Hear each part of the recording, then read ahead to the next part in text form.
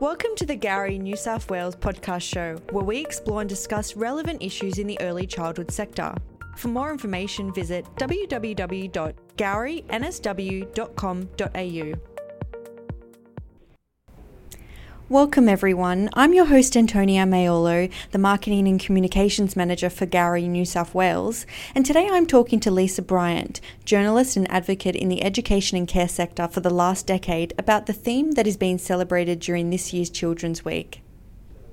This year the theme for Children's Week is on Article 17 from the UN Convention on the Rights of the Child, and that is children have the right to reliable information from the media.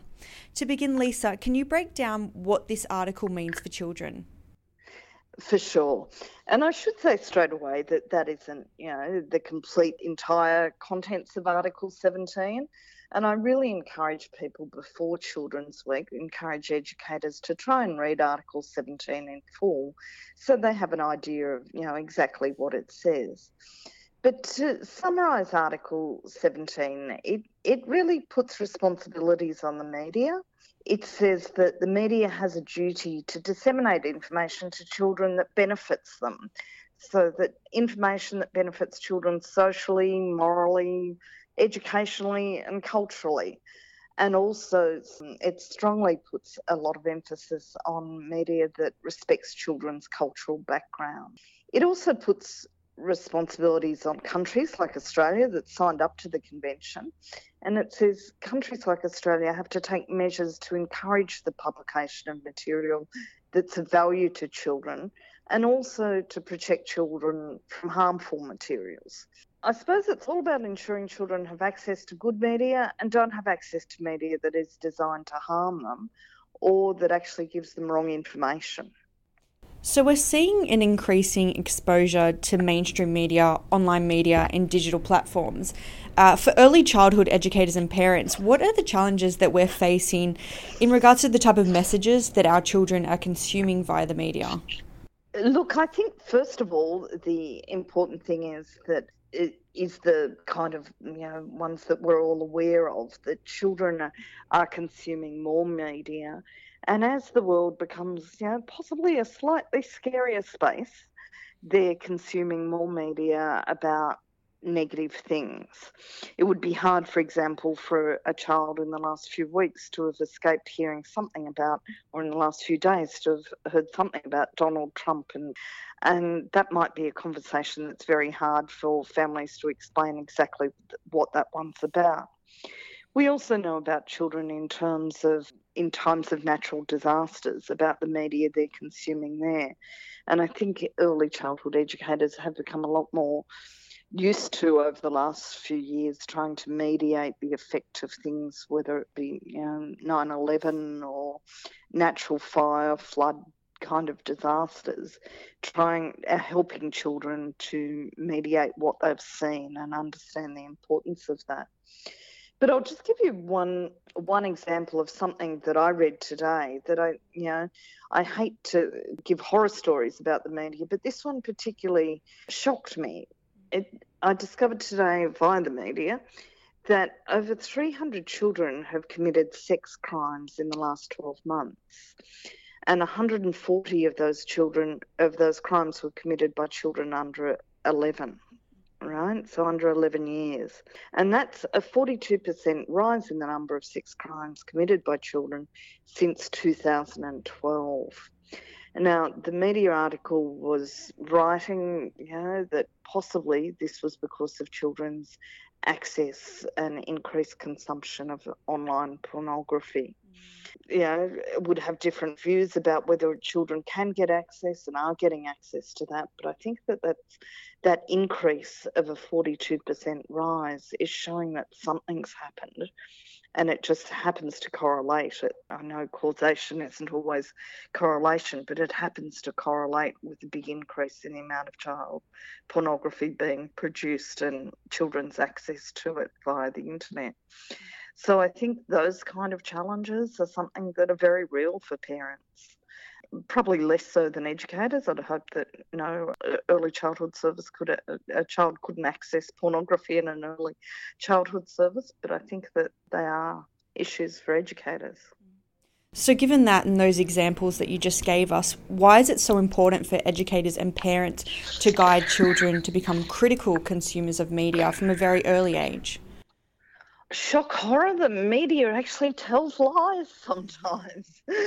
um, Look, essentially it's because we all take information about our world from the media and we make decisions that affect our lives based on this information that we're taking. If we're not critically able to assess that media, then we could be making decisions that aren't in our best interest. We live in a world where more and more people get their news via a Facebook algorithm. What Facebook decides is good news for you to read, that's what you're reading.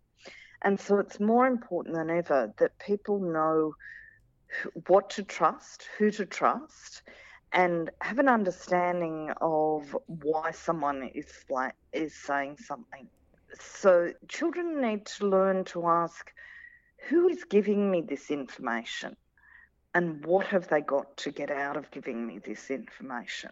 And it's not just children, it's a good skill for everyone. I've heard educators sometimes swearing black and blue about something they've read in a paper or seen on TV about childcare, for example, without asking those two critical questions. Which was the media outlet that gave this to me? Can they be trusted? Can they not be trusted? And what has that particular media outlet got to gain out of me believing this piece of information that they're saying? So from your perspective as a journalist, can you explain what role the media can play in ensuring children do have access to reliable information? Okay, I think there's kind of three things there. First of all, I think the media needs to understand that media isn't all consumed by people with the capacity or the ability to filter it for those biases I was talking earlier. Some people, including children, can actually believe everything that they hear or see on news. And I think, or in news media, and I think that media needs to be aware of that power that they have and to do some filtering ourselves. I also think that we need to ensure that we fulfill our ethical obligations, which is, as journalists, we have to provide both sides to a story. We can't just provide one side, as tempting as it might be. If we're providing both sides, it means that children aren't just being subject to propaganda, they can actually assess, put their own assessment onto a story. And I think we also have a very strong need to advocate for the existence of media that's specifically for children. I've been very pleased in the last year in Australia. I hope a lot of educators have heard about Crinkling News, which is an online newspaper for children between the ages of 7 and 14. And I think that kind of creation of media, especially for children, is really important for journalists to do. And finally, what can early childhood educators do during Children's Week to help children and parents understand the importance of Article 17? Look, I'd first of all say commit to read about Article 17. I don't know whether everyone is aware, but ECA and the Human Rights Commission put out a really strong and powerful and useful document last year called Supporting Young Children's Rights, Statement of Intent 2015 to 2018. And it's basically designed to assist educators to be clear and credible advocates in campaigning for the rights and well-being of young children. It's a really easy to read publication. It just goes through the rights, talks about what parents can do, what educators can do, and what ECA and the Human Rights Commission can do in relation to 5 themes within the rights. Just Google it. It's called Supporting Young Children's Rights, Statement of Intent, and have a look at that. Apart from that, I'd say talk with children about Children's Week and its theme. Explain the theme in the context of the convention and the rights of children. There's some really good resource books that you can use to raise the concept of children's rights and the convention. I have one that's called I Have the Right to Be a Child. It's got a beautiful red cover. If you Google that one, I Have the Right to Be a Child. It's a really beautiful illustrated breakdown of the convention. The UNICEF website, which is www.unicef.com, also has lots of rights-based material that's designed for young children to explain to them the code. So I'd really get some of those things into your service so that children understand that they do have rights and that their country has, signed up to uphold those rights. I think educators can also talk to children about their right to get information from the media. Even you'll find really young children have feelings about the media they consume. I'm sure educators will have been in situations where children will ask, why is there no women on the news? Or why is there so much war? Those kind of questions, have been prompted by children's consumption of the media, and educators can help them process those questions. I think educators can also help improve media literacy amongst children and adults by explaining that you don't have to absolutely believe everything that's on the media, and that there is a role in interpreting messages. They need to talk to children about being critical consumers of media, asking questions about why the media might have presented something in one way or another. There's some really good things. If you go on the Children's Week National website, there's some really good tips, and click through the website address. It's www.childrensweek.org.au/page.php ? ID = 30. It has some really good links to tips for parents about the media and young children. And if people wanted to, they could send out to parents, say, every day of the week during Children's Week, they could send one of those particular tips to parents about it via email.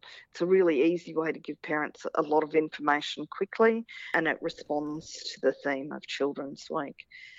The other thing I think is just, talking about Article 17, just putting it out there so that, a summarised version of it, like you could just say something like, all children have the right to information from TV, radio, newspapers and the internet, and these media should provide information that children can understand. And if it's just out there and people are talking about it just that little bit more, then it'll help children somewhere understand that they have that right of access to media that helps them and informs them. Lisa, thanks so much for your advice and for taking the time to talk to us about this today. Thank you for having me.